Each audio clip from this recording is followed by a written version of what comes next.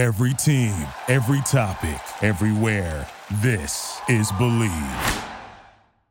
Here's San Francisco and the incomparable forward, Rick Barry. From behind the end line, they burn him again, and it's Barry. And now Rick Barry, the league's leading scorer. What a superb basketball player he is.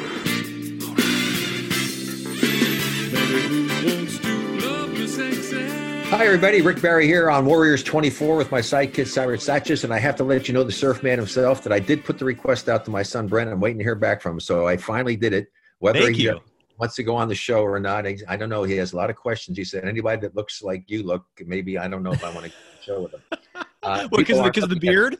Are you talking about the beard? He doesn't know what you look like. It's just a good thing. I'm happy we're doing this without, video, because I look horrible. I haven't done anything with my hair. You fine. Look like, I don't even want to say what you look like. Say it. I don't care. I can't say it. It's not something I should say. You mean a terrorist? Is that what you're going to say? I wasn't going to say that. Not a me. Jihadist? I'll say it.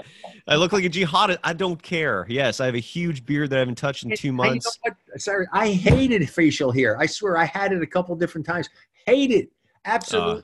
Despise it. If I could take a pill that would eliminate all the hair on my face, and even now when you get older, it's from coming out of my nose and getting I got that. Freaking ears. That's God's sense of humor. You see, he takes the hair from where you want it up here. Yes. And he out of your nose, horrible eyebrows, out of your ears. Oh. It's just a pain. Rick, don't talk to me. The women are upset about having to shave their legs all the time. Oh my God. Can you imagine that? Well, that's really the reason I have the beard. This is not a fashion statement. Well, look, I'm depressed like everyone else, but I got very serious personal problems. So I have zero care right now about my personal look. I'm not seeing anyone anyways. I'm just hiding. But it's a comfort thing. It's just I have much thicker facial hair than you do. I wish I had. It was so uncomfortable. It drove me nuts. The mustache, I trimmed the mustache because that's uncomfortable. I can't let that grow out too thin. But the beard, shaving hurts. Apparently, it doesn't bother you that much. I can't shave anymore. It burns. I just don't like to have to shave. I just don't like it. Seriously. I mean, like my father didn't care about eating. He said, if you could take the pill and not have to eat, that'd be great. I said, no, Dad, that's not I like eating. That's carrying it just a little bit too far. Okay, a little bit too far. My father was big into long time ago. Me when I was growing up, water conservation. He was really big into saving water. Wow. I mean, to the point when he got older that it was really absurd. He would take a shower. I mean, I don't even know if I want to say. He would take a shower, put the plug in, let it go in there in the thing, and then take a bucket and use that to help flush the toilet. That's gross. Why? Yeah. What drove that? What drove that in? I had this thing about natural resources and really saving stuff. That was just the thing that he had. And when I would go over and I'd stay up I'd use the shower upstairs where my brother had stayed, where he had a bedroom. And so I'd take a shower and I'd take a long shower. He says, "You're using too much water." I said, "Dad, I'll give you some extra money." That's not the point. Thank you. God bless you, Dad. Anyway, thank you so much for giving me your athletic ability. And Mom, thank you. I didn't get yours. Okay.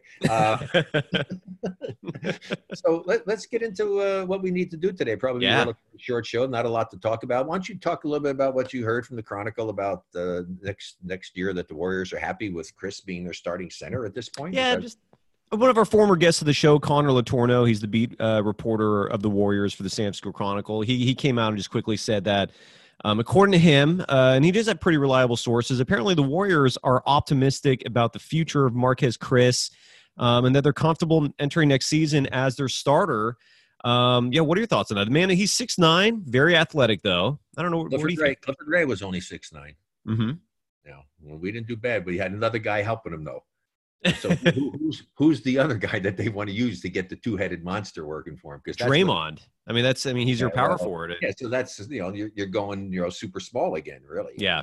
So, but they still have that pick. They could get something. As we talked about it before. I mean, to me, if there was a need for the team doing stuff, I think it's getting somebody that can do something in that center position. If nothing else, rebound, block shots, give you a little something in that center position. I think that's the one area that they may be lacking a little bit.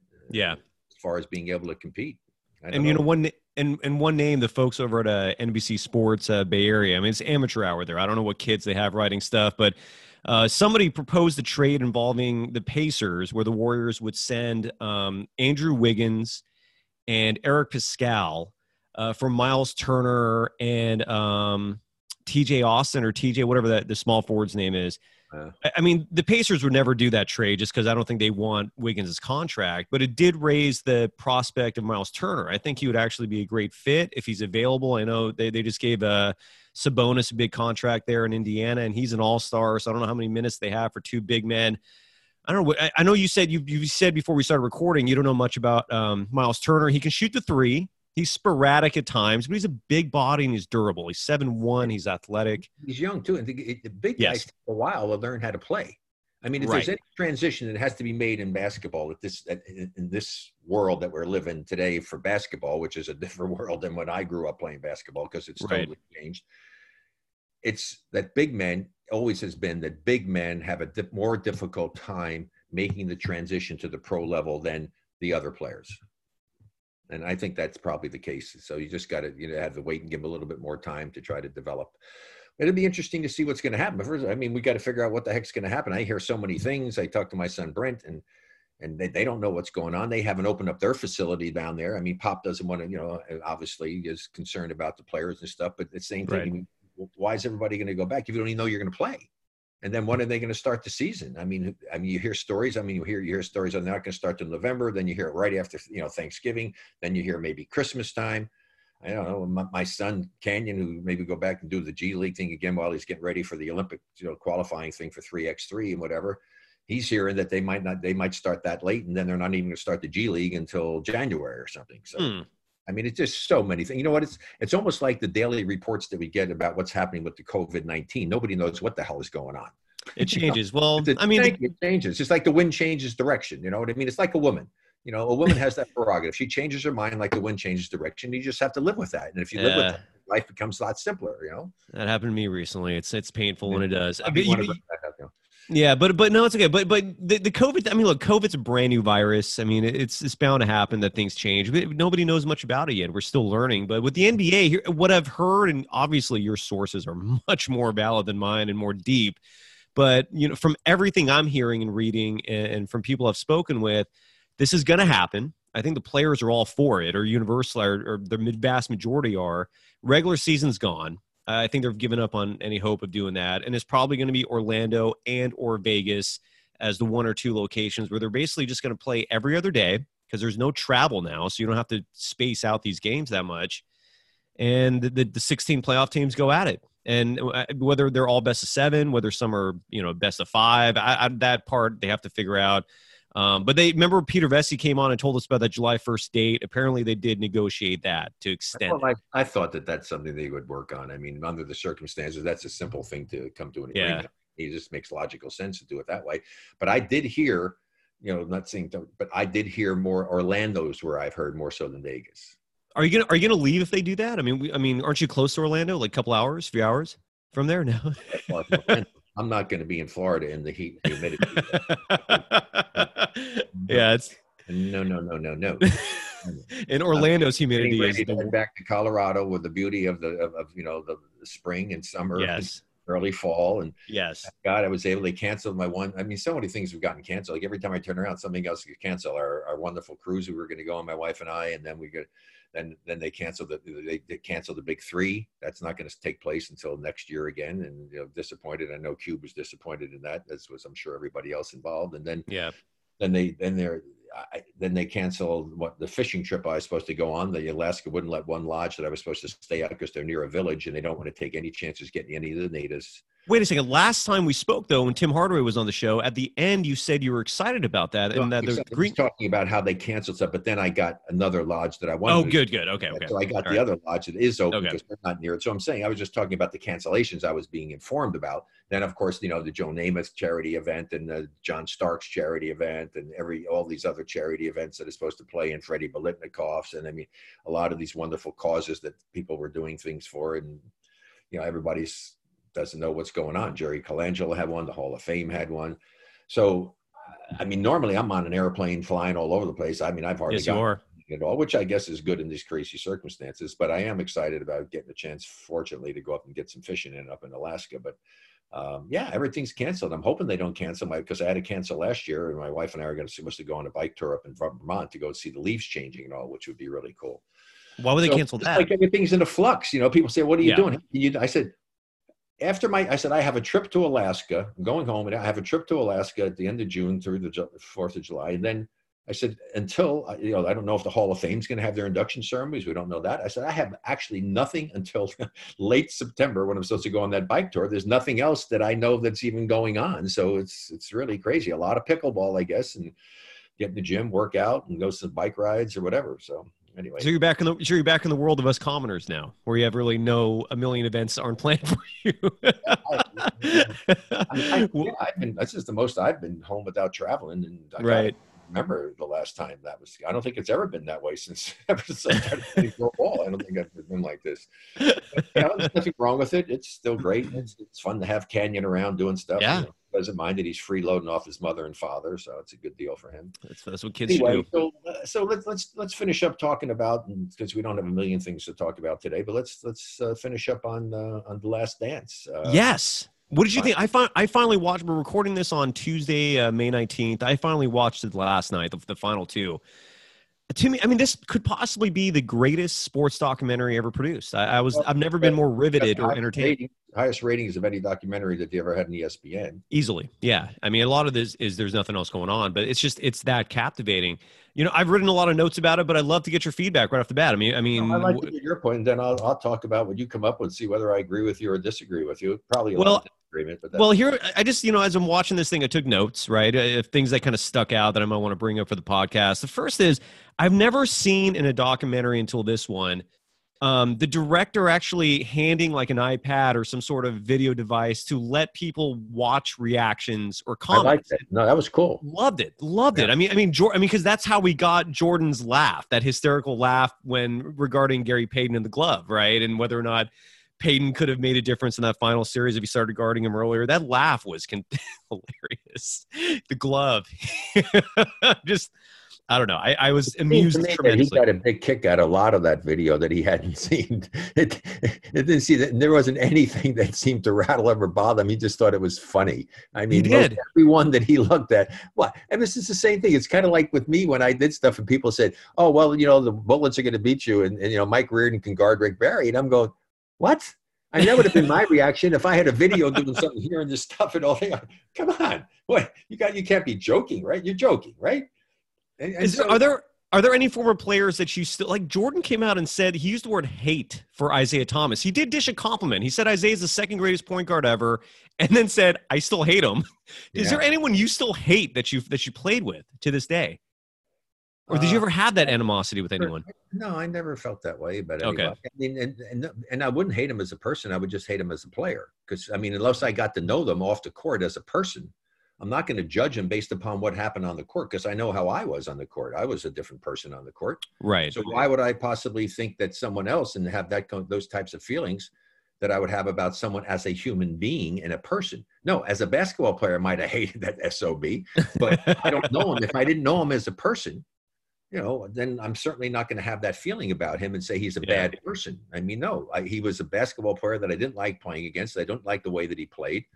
But that doesn't make him a bad person, unless I knew him as a person. And if I knew him as a person, I didn't like him, then I'm entitled to that opinion. Yeah, Jordan seemed to take it personally. This doesn't seem like something that was left on the court with him and Isaiah. Just look at the thing about why he was left off the dream team. No, all the players. It seemed pretty universal, like that he would disrupt the chemistry. Yeah, exactly. That was fascinating to me. I was also fascinated in many regards about. We've seen players do this before. How when Jordan was in the Olympics, he covered up the Reebok logo. We've seen other athletes do that, but the flag draped over it. Yeah. My wife, who was there, and I was, so she was there. I was over there as well. It was really great to be there. I actually hung around. I got to go to some of the events at the track and field stuff, and I just jumped on the bus with those guys. They have police escorts into the stadium, they're taking us. I mean, I just freeloaded on that stuff and hung out and got a chance to get some of that special treatment, because I stayed in the same hotel where they were staying, which the hotel was a brand new hotel made up, and it was just USA basketballers there. That was it. The families and the players and everything. And so I got to be there because obviously my wife running a women's program was there. And so it was really intriguing to see that. I mean, they went out, they were like rock stars. I mean, it was great. And then Charles would want to go out and walk. And so they have to have a whole slew of guys to go out, because Charles wanted to just go out and walk the streets and everything. You know how Charles is. but yeah, it was an interesting experience to see that. And what she had told me about it, that was something they were really concerned about what they wanted to try to do. And that's how they got around doing it. You saw all the pictures in the documentary with him doing it. And he had the American flag draped over it, covering up the Reebok logo. Right. Yeah. Anyway, but it was very interesting. I just think the access that they got was just astonishing to me, that they were willing to allow him to do that. But I heard that Adam Silver was responsible when he was working under David Stern, that he was the one that really went out and talked to the Bulls and tried to convince them, hey, you should do this. This would be great. Blah, blah, blah. And and so they got some awesome stuff out of it. And the other thing I read about, did you read about this? That for the last episode, they didn't finish editing until like Tuesday or Wednesday of before they aired the ones on Sunday, the last two. I did not read that. That is fascinating. Yeah. That's very surprising. Because they got a lot of stuff currently with guys that they had to take, and they had to incorporate that in there. I mean, that's really the key. I mean, I'm actually doing a guy has come to me named John Solomon. For 9 years, he was taking, this is an interesting thing, I think, and hopefully we can get something to do with it. He was taking footage and taking guys who wanted to have the dream of, being a pro and going to play, and taking them down to Mexico and overseas and trying to get them, showcase them and let them get a chance to get a job, not for a lot of money or what have you. And he's got 9 years of all kinds of different footage. I mean, even one guy who went with one arm that was playing, and there's some incredible footage that he has there. It's really interesting. But the thing is you got to have somebody who really is a great editor, and then someone who can write a great script to do it and narrate the thing. But the stories that can be told there are really amazing. And he does have some incredible footage. And actually trying to reach out to Steph's production company and to see if they have an interest in taking a look at it. Might even now go ahead and approach, who knows, Kevin Durant's people, because I know he's just coming out with the new documentary. Right. And, so they might be interested in it, because this thing, as I say, someone who is a good editor, I mean, just think of it, 9 different years of all of this stuff that he has going into these countries and what have you. And a great editor, I think, could put together some really interesting stories that people would be interested in, as far as what some of these guys have gone through and what you have to go through. It's a world that people don't really understand that exists out there in the world of sport that never gets any recognition. It would be very interesting, I think, for real sports fans, especially basketball fans, to see this if someone was able to put it together properly. So I'm working on trying to help him with that. But it was cool. Some of the stuff I saw, he got into some stuff with guys because he was coaching. I mean, in the locker room, they had some really amazing stuff. It was cool. I mean, he even winds up finding somebody and getting engaged to get married on one of the trips that he was going on. Wow. It was very cool, very interesting.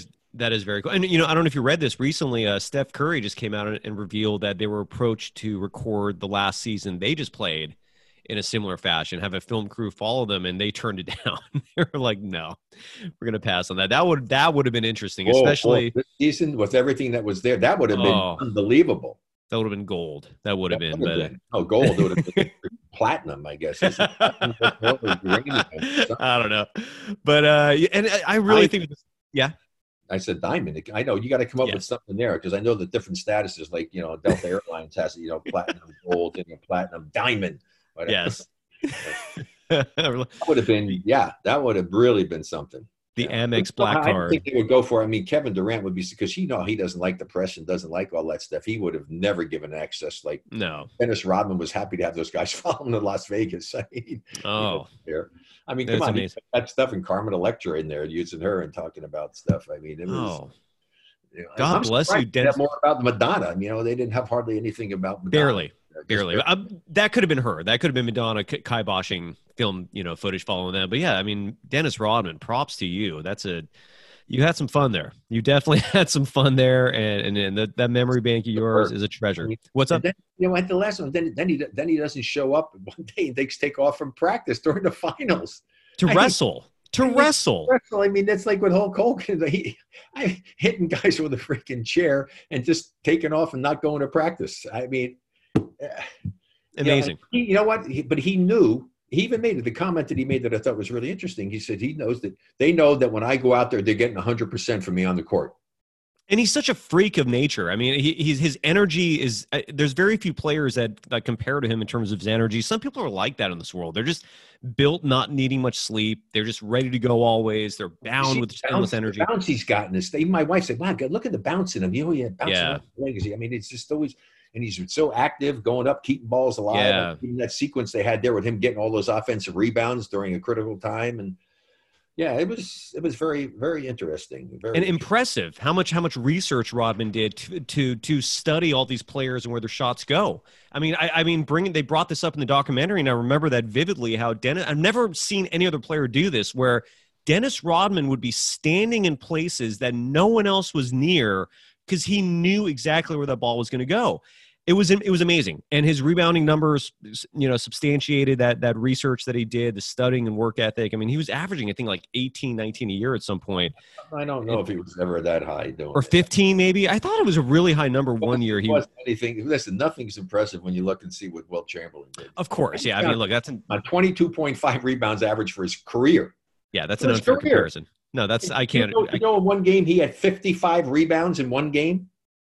I did not. That must be the record, right? 5 rebounds. That's a record, right? All I could say about that is they had a lot of brick masons on that other team, right? But I mean, that must be a record. That's insane. 55 rebounds. And hey, most teams don't even get 55 rebounds in a game. The entire team. That's incredible. What a life that man led to. Folks, sports is slowly starting to come back. And while you're waiting this whole freaking thing out at home, you could still have fun betting with our official partner, betonline.ag. The NBA is not back yet, neither is the NHL or baseball, but don't worry. BetOnline still has hundreds of games, events, and sports to wager on. NASCAR is back. You can bet on Madden and NBA 2K simulations. UFC is back, and you can bet on that. And they have an online casino with poker and blackjack. They're still fun to be had, so go to betonline.ag and use the promo code MyPod100 for that welcome bonus. BetOnline, your online wagering solution.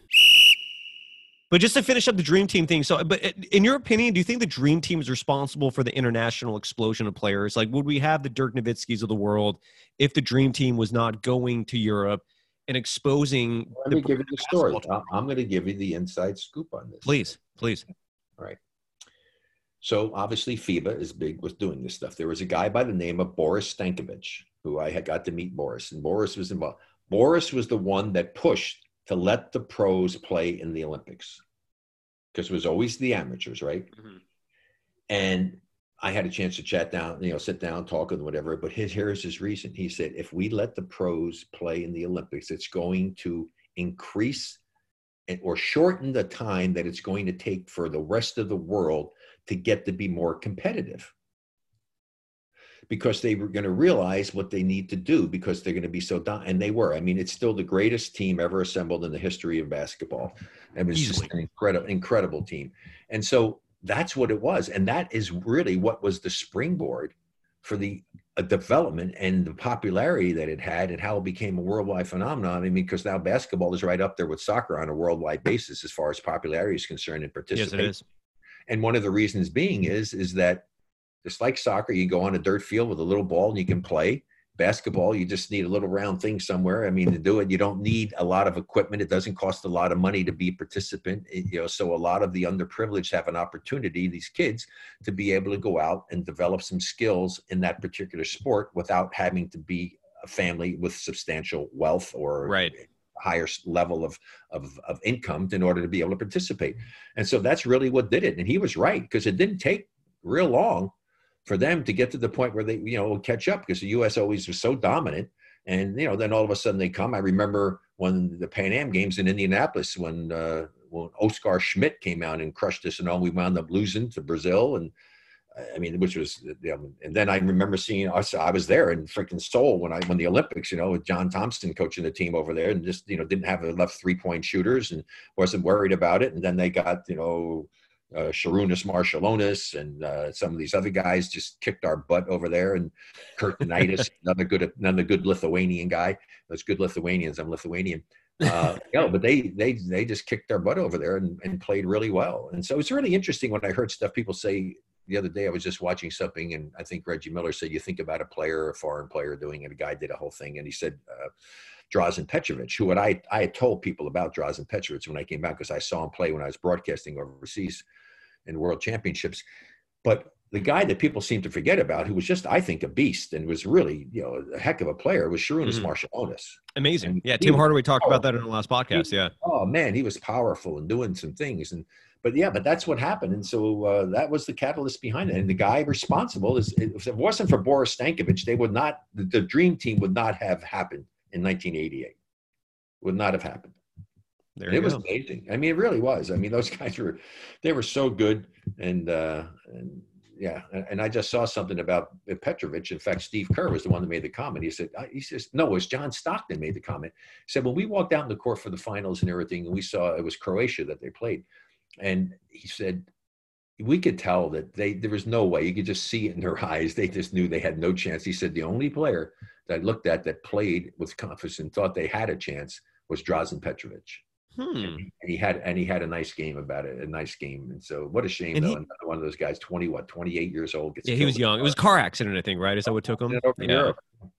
Yeah, that was a trap. And he was his shooting was what always stuck out to me. And speaking of Steve Kerr, by the way, I mean, the amount of time they focused on him, I'm really happy they did. I mean, the story of his father is always interesting. He's, Kerr, is fairly political on social media, but most of his politics are based in gun control. And I don't think people realize that much, that the reason why he takes such a strong stance on gun control is because of his father being murdered by a gun. But I thought that showed a lot about how much Jordan respected him, because I think Jordan ultimately controlled what went in this documentary. I think he had the final say on almost everything. And for him to endorse Kerr getting this much airtime, I mean, I think that shows how much Jordan valued him. And I love the fact he hit a lot of big shots in some very important games. Yes, he did. And one thing I never knew until this documentary is, as someone growing up watching these Bulls teams, you did notice that Kerr kind of took John Paxson's role for those second 3 championships, but I never realized that Paxson mentored Steve Kerr into that role. Like I never really knew that. I didn't know there's like a transition there. I thought it was interesting. Did you notice, by the way, in the one of the last 2 episodes, that blonde in Indiana who's yelling? Yeah, that's Cornette's mother. Who? Wait, what? Cornette, the blonde that was cursing in the background. Yes. That is the guy Cornette who played at I think at Vanderbilt. Okay. Cornette, that's his mother. Well, she was on a news station today just going into that. Apparently her and her husband had tickets for 44 years now. They own a car dealership in Indiana. She looks just as amazing now as she did. Name up there? Supposedly that is Cornette's. Was it the last name Cornette? I'm gonna pull that up when we're talking. Scooter said something to me, not Scooter, but my son Canyon said something when we were watching this. Yeah, just tweeted out. No, that was his mother, supposedly. I said, who knows? I'm gonna look it up right now. But look, if you see the footage, a storm, wasn't she? Had some bad language. I was reading lips there, baby. I mean, it was everyone was. I love that. I could not believe I was stoked on that. And she was funny. She said Jordan would acknowledge him routinely. But Dennis Rodman would go have a back and forth with her. Like Dennis Rodman actually came out and would actually argue with her on that. I got to find the name at some point, but she did this interview this morning, and God bless Botox, because she still looks as amazing now as she did back then. And to see someone like that cursing like that, I don't know about you, but I dig it. I liked it a lot. What was your experience with fans like that? Have you ever had a woman curse and yell at you in that regard? Of course. You did? And even any fans stick out to you that would particularly go over the line? And doing stuff, and somebody threw a freaking beer in my face walking off the court in Seattle. We almost had a riot there. I mean, it was what? I tell you, no, the cops got that guy and they had him back over there. He ruled the day that he did that. But no, it started a big old thing there. And this lady came up and whacked me with a purse from behind. It was crazy. I mean, there was some crazy stuff that went on. You had a woman whack you in the head with a purse? Well, she hit me from behind with a purse when everybody's out on the floor, because I was trying to go and get through. They had a little small thing. The fans are on both sides to go, like, the little door on the ice, because the ice rink thing was up, and you had that little only to go off the court. And so this guy did that. And so, I mean, that just started everything. And then the fans are going, people are going, and now we're out there. And let's say I get hit. There's a lady swung a purse and hit me with her purse. It's like, it's crazy stuff that goes on sometimes. That is crazy. Where was the purse thing? Was that in Seattle too? Seattle. That was the same part of that same whole melee that took place. What happened there? Yeah. Why was there a melee? They took the guy. I don't know what they wound up doing to that. They asked me if I wanted to press charges, and I said, no. press any charges. You'd be involved. Right. Required you have to go back to see it, go back there and have to go to court. Screw that. I don't need that. So yeah, he paid a dear price for doing what he did. I think he probably regretted what he did. That's amazing. Crazy stuff like that happens. But, and then, then of course you had the incident up at, Auburn Hills going in the stands and all that craziness that the NBA really cracked down on doing that. Cause stuff happened before one time. One of my teammates did it and went to the stands and it was absolutely hysterical, which I won't necessarily tell the story here, but I laughed my butt off, but it was funny. And then I had other guys do it. I did it myself. I jumped over the bench one time and jumped right in front of somebody, never touched him, and just basically said to him, I said, hey, look, how would you like it if I came to your office and said the things that you're saying to me over here? I said, you can say things you want, but don't bring up my family. Yeah. So, but anyway, there's some nutty people out there doing it, but you never said anything to the guy people knew in Cobo Arena in Detroit. There was a guy who came there all the time. He was kind of an interesting guy, never a real problem, everything, but he was packing. Really? He was in the arena. He had a gun in his thing. He was packing. We've seen it in soccer. It's rare, but that is wow. He hit a gun in the arena back in those days. They didn't have the metal detectors and all the other stuff. But if anything had happened over there and everything, you didn't want to be messing with that guy, obviously. No, but he was actually a pretty cool guy, And then the one guy in Washington had the one famous guy that was behind the bench that always would get on your case and do something. And fans always did stuff and all. There's a lot of fun stuff and stories to tell.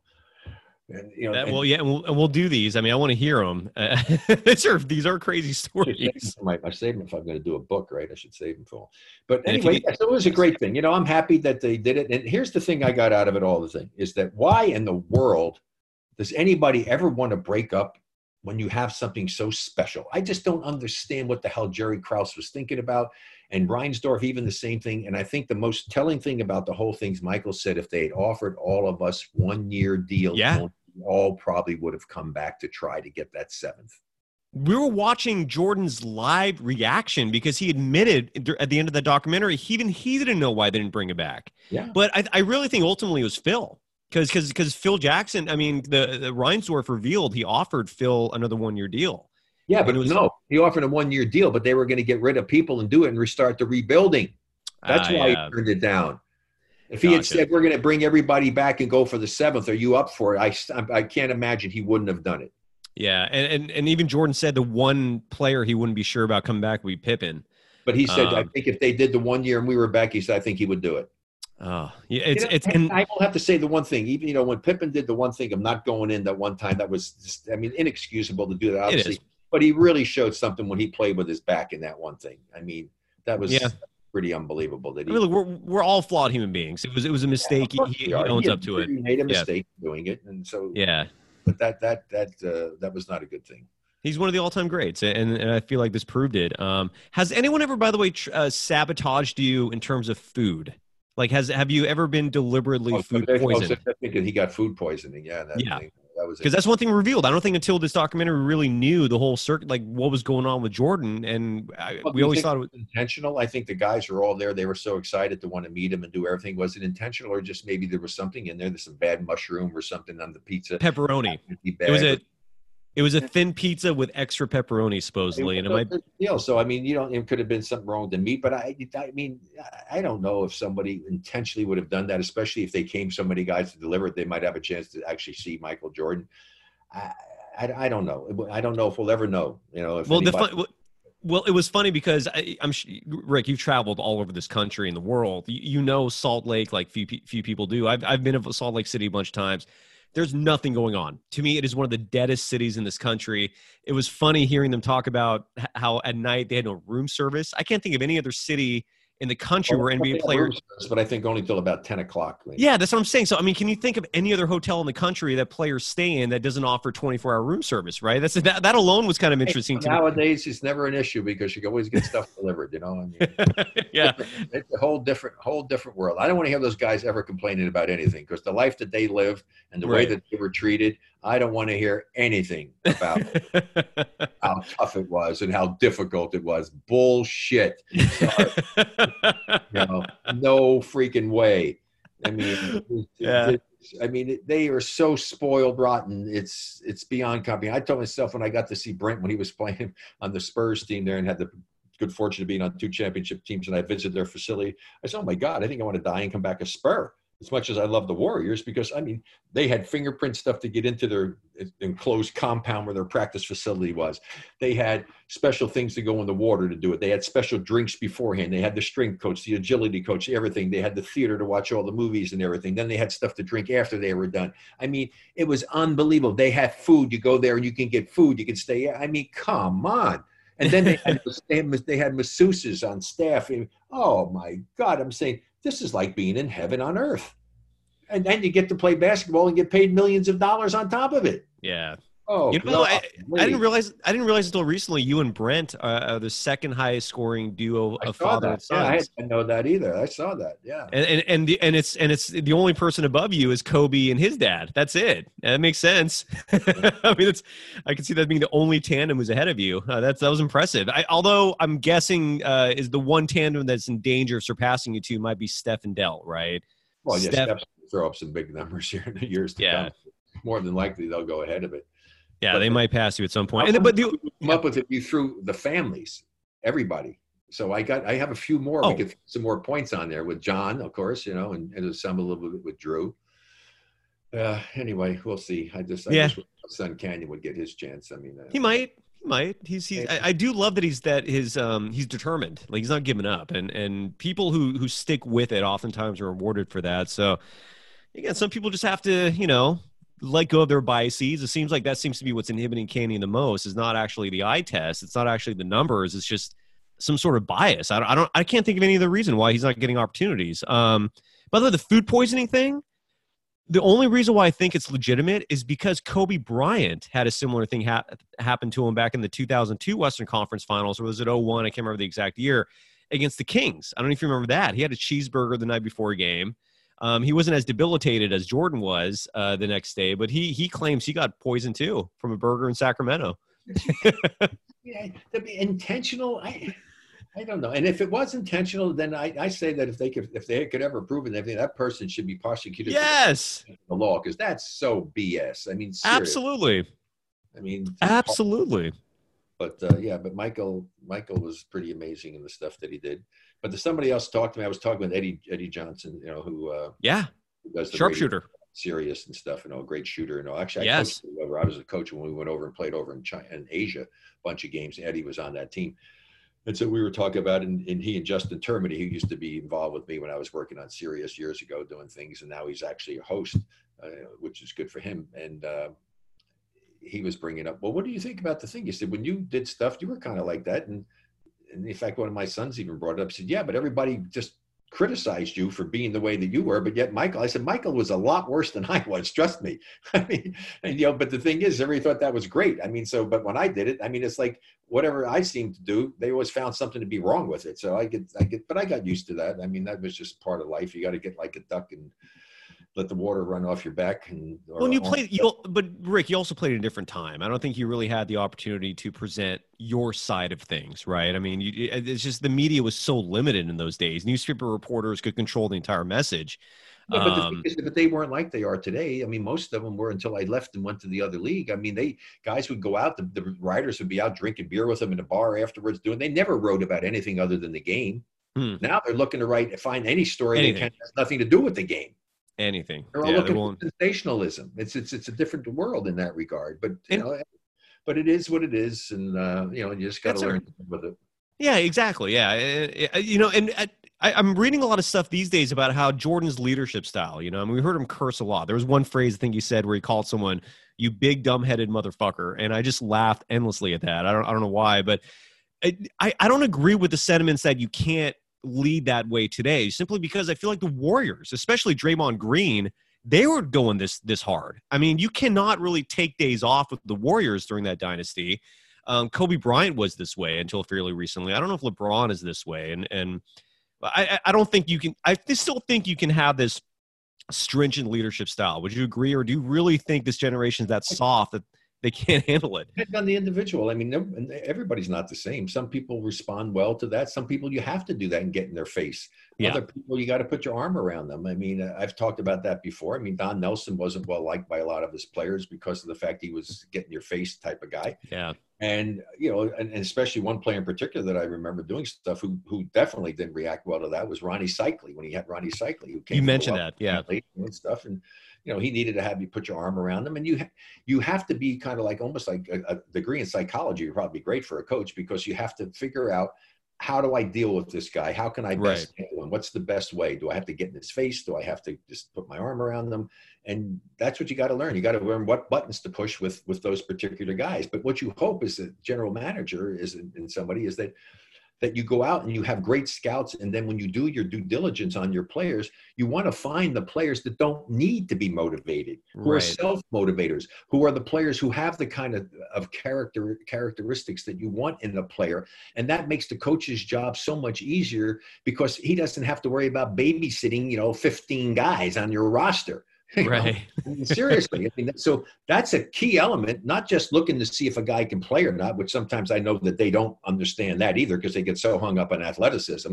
Does he have a natural feel for the game? Then you find out what's in his heart. What kind of person is he? Is this a guy that I don't have to worry about, that I know is going to show up every day when he puts his uniform on and give me everything? Like as crazy as Dennis Rodman was, you knew you're getting everything he's got when he shows up and puts that uniform on. Yep. There are some players that you don't know. They take nights off. And Jordan didn't treat everyone this way. I heard this one story recently, which is a great example. So the 96 or 97 Bulls, one of those teams, had Robert Parrish on that roster for a year. I don't know if you remember that. He barely played, but I read, it was so funny hearing the story or reading the story, is that Jordan would never approach Parrish that way. And Robert Parrish supposedly told someone, if Jordan ever tries that shit with me, I'll slap him. And so I think Jordan respected that. You can't really have that kind of tough-minded, direct approach with everyone. I don't think he probably treated Rodman that way either. But I can imagine Robert Parrish not taking that shit from him or anyone. Well, that's just, you just got to know who it is and how to get about doing it. But the thing is everybody has to understand, and this thing I've always talked about, is that you can't take anything that happens on the court personal. I mean, you just can't. You really can't. Anyway, I will. Before we wrap things up, I want to say something that drives me crazy. I don't know if you have something on your plate. Let me play the song real quick. So we live in this country where we have a weird system depending on the market you're in, and that system is that we don't have diversity of choice for our cable providers, right? So where I live, for example, here in beautiful San Luis Obispo, California, the only cable provider I can get is Spectrum. Right, which is, I think Charter Spectrum is the same company now, and they provide internet and they provide cable. And for some reason, this is going on for like 5 years now, Spectrum and NBA TV are at some sort of contract impasse. So I can never watch NBA TV, and which is one of my favorite channels ever. And that drives me crazy. Why can't you two come up with some sort of agreement? Or why not let people have options if you don't want to put a dish on the roof of your home, to have a different cable provider? And that drives me crazy. That's it. You're muted, Rick. I don't know why. Hold on. Let me Yeah, but there are a lot of things that drive me crazy outside of basketball and everything. But what drives me crazy about stuff is because I'm such a perfectionist, to see some of the bad edits that they did on the documentary. Like what? It was involving Doug Collins doing stuff, and they had a shot doing it. And it was Phil Jackson who was there, so they had the wrong footage that they put in there. Right. Little simple things like that. When Michael was sitting doing his drinking, and they have him there doing it, the various amount of whatever beverage he was drinking happened to be a different thing. I mean, you could just tell. I mean, that it wasn't. But he was drinking it, right? I mean, don't you think he was drinking and having it refilled? I thought. But I mean, some of the stuff that they do. I mean, I watched that even in movies. I was watching a movie, and I know it was the same edit. It's the same scene doing it. And you could tell that they reshot the scene because there was more beer in the thing than it was before, or less. That's annoying. Things like that show up for me. It's like kind of stupid. I mean, but that's kind of how my mind goes. It's always like looking and watching. And same way, if I don't do something right away or write it down and do it, my mind is so active. I go on to the next thing and do it. I don't always forget it. I'll remember it. And I say, oh, damn, I should have been doing that 5 minutes ago or 10 minutes ago. But anyway, those are the kind of things that when I watched it drive me crazy. The same thing when you're watching scenes to find all these other things and do it. And then in the background, all of a sudden, you're supposed to be in the wild, wild west, and there's a freaking power tower somewhere. Yeah, or like Game of Thrones, they find a Starbucks coffee cup in one of the scenes. What do you think Jordan was drinking, by the way? I'm guessing Scotch. He seems like a Scotch man. Scotch or some definitely something that I wouldn't be drinking for sure. Or brandy, might have been brandy. Might have been brandy, yeah. In the whiskey, brandy, you have it in a snifter, I know. And he was just in a regular. Right, I couldn't tell because I'm not a drinker, so I don't really know about that stuff to be able to be. Do you not touch alcohol at all, or are you just like a social? I mean, but very rarely, wine occasionally, and maybe a frozen margarita somewhere if I'm someplace without too much liquor. And I'm not a drinker. I mean, I never have been. I'm glad that Same. I'm not. And I'm with you. If you play golf and you were a drinker, then you can become an alcoholic. I'm guessing this COVID produced a lot of alcoholics. That would not. The thing about it is when you walk, they had a scene of somebody walking down the street, seeing all of the different things and the collectible stuff for recycling and all the liquor bottles and the things that piled up inside, which they probably would not have that under normal circumstances. And then, I can't even imagine some of the stuff that's going on. The stories you hear are just crazy. So hopefully we'll get out of this quickly. I wish everybody stay healthy. Oh, no, I'm not letting you go. I got one more thing for you before you go. Okay. One more thing, and I'll let you go. And I'm going to play the Jack Nicholson. You want answers? I think I'm entitled. You want answers? I want the truth. You can't handle the truth. Rick, I want the truth from you, okay? And I never knew this until, I don't know if you just randomly threw this out there on Twitter or something, but the theme song for our show is from the movie Semi-Pro, all right? It's Jackie Moon's song that he sings in that movie, and I use that because you're a former ABA player, and that's what that movie's based on primarily. And then you revealed something fascinating, which is that the producers of the movie Semi-Pro, one of my all-time favorite comedies, approached you to consult on Jackie Moon, Will Ferrell's free throw shooting, which was underhanded, similar to you, and you turned it down. Please explain why and tell us the whole story. Well, because my shooting free throws was a serious thing, and they were doing a parody. I mean, and a fun, it's a stupid movie when it comes to basketball. So I just didn't. That's why. But I will say, and I'll finish up with this. What drove me crazy about it, finishing up with our theme about the Last Dance. What drove me crazy is the fact that they did not keep that team together to go for the 7th championship.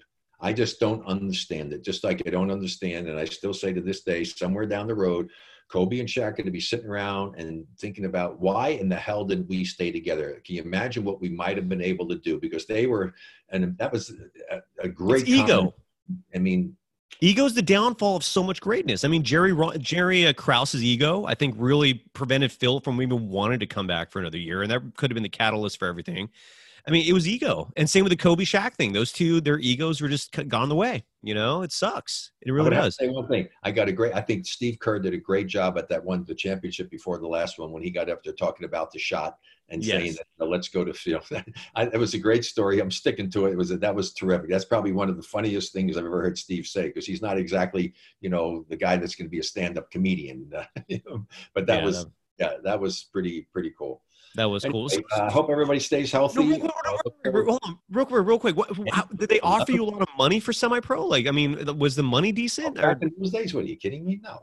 No, I mean to be the consultant for the movie. Oh, of course not. Oh, okay. So if they actually offered you decent cash, you would have reconsidered, right? Me some, I probably would have done it. Yeah. All right. Because I didn't make a lot of money back in those days. I mean, come on. I think that's one of the reasons why when we played the All-Star game, it meant something to go ahead and get the winning money when you played in the All-Star games. So. Yeah. Gotcha. All right. I'm done. Anyway, I'm done with that. Cameo. Cameo.com, right? People can find you on Cameo. Cameo.com, yeah, for sure. They got a new thing that you could even do stuff that's not with the cameos. You can even do something with texting back and forth or whatever. They got a new feature, but that's always fun. Just did one actually yesterday, and nice. Always try to do a good job with that and take it very seriously. And it's nice that people still want to hear from me, and it's great. Yeah, I'm very happy, very blessed, and just hoping that I can get back to some sense of normalcy so I can get back to fishing and doing the other things. And the same with so many other people who have been hurt so badly by what's taken. I just don't know how long it's going to take us to recover, but I wish everybody all the best. Same. And Warriors 24. Yes, Say and you can goodbye, follow. Cyrus. Yeah, well, you can follow Rick Barry on social media at Rick24Barry on all platforms. Our show is on all platforms at Warriors24Pod. You can follow me on Twitter at DogSurf Roadshow. Rick, always a pleasure, sir. And I'll let you know what Canyon's, well, not Canyon, but what Canyon surfs now too, actually, and what Brent says about being on your show. Excellent. What's your show's on when? Well, we record whenever, usually Fridays, but I'm flexible with Brent. I'll do it anytime he's free. So I'm excited for that, man. That would be great. God bless. Bye-bye.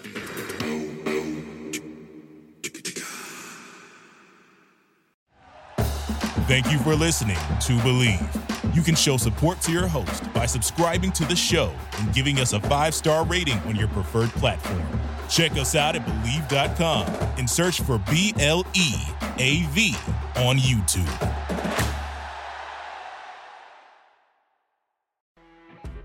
You know when you're listening to a true crime story that has an unbelievable plot twist that makes you stop in your tracks? That's what our podcast, People Are the Worst, brings you with each episode. I'm Rachel. And I'm Rebecca. We're identical twins who love true crime cases that make you say, didn't see that coming, and we hate the people responsible for them. Listen to People Are the Worst now on Apple, Spotify, or wherever you get your podcasts.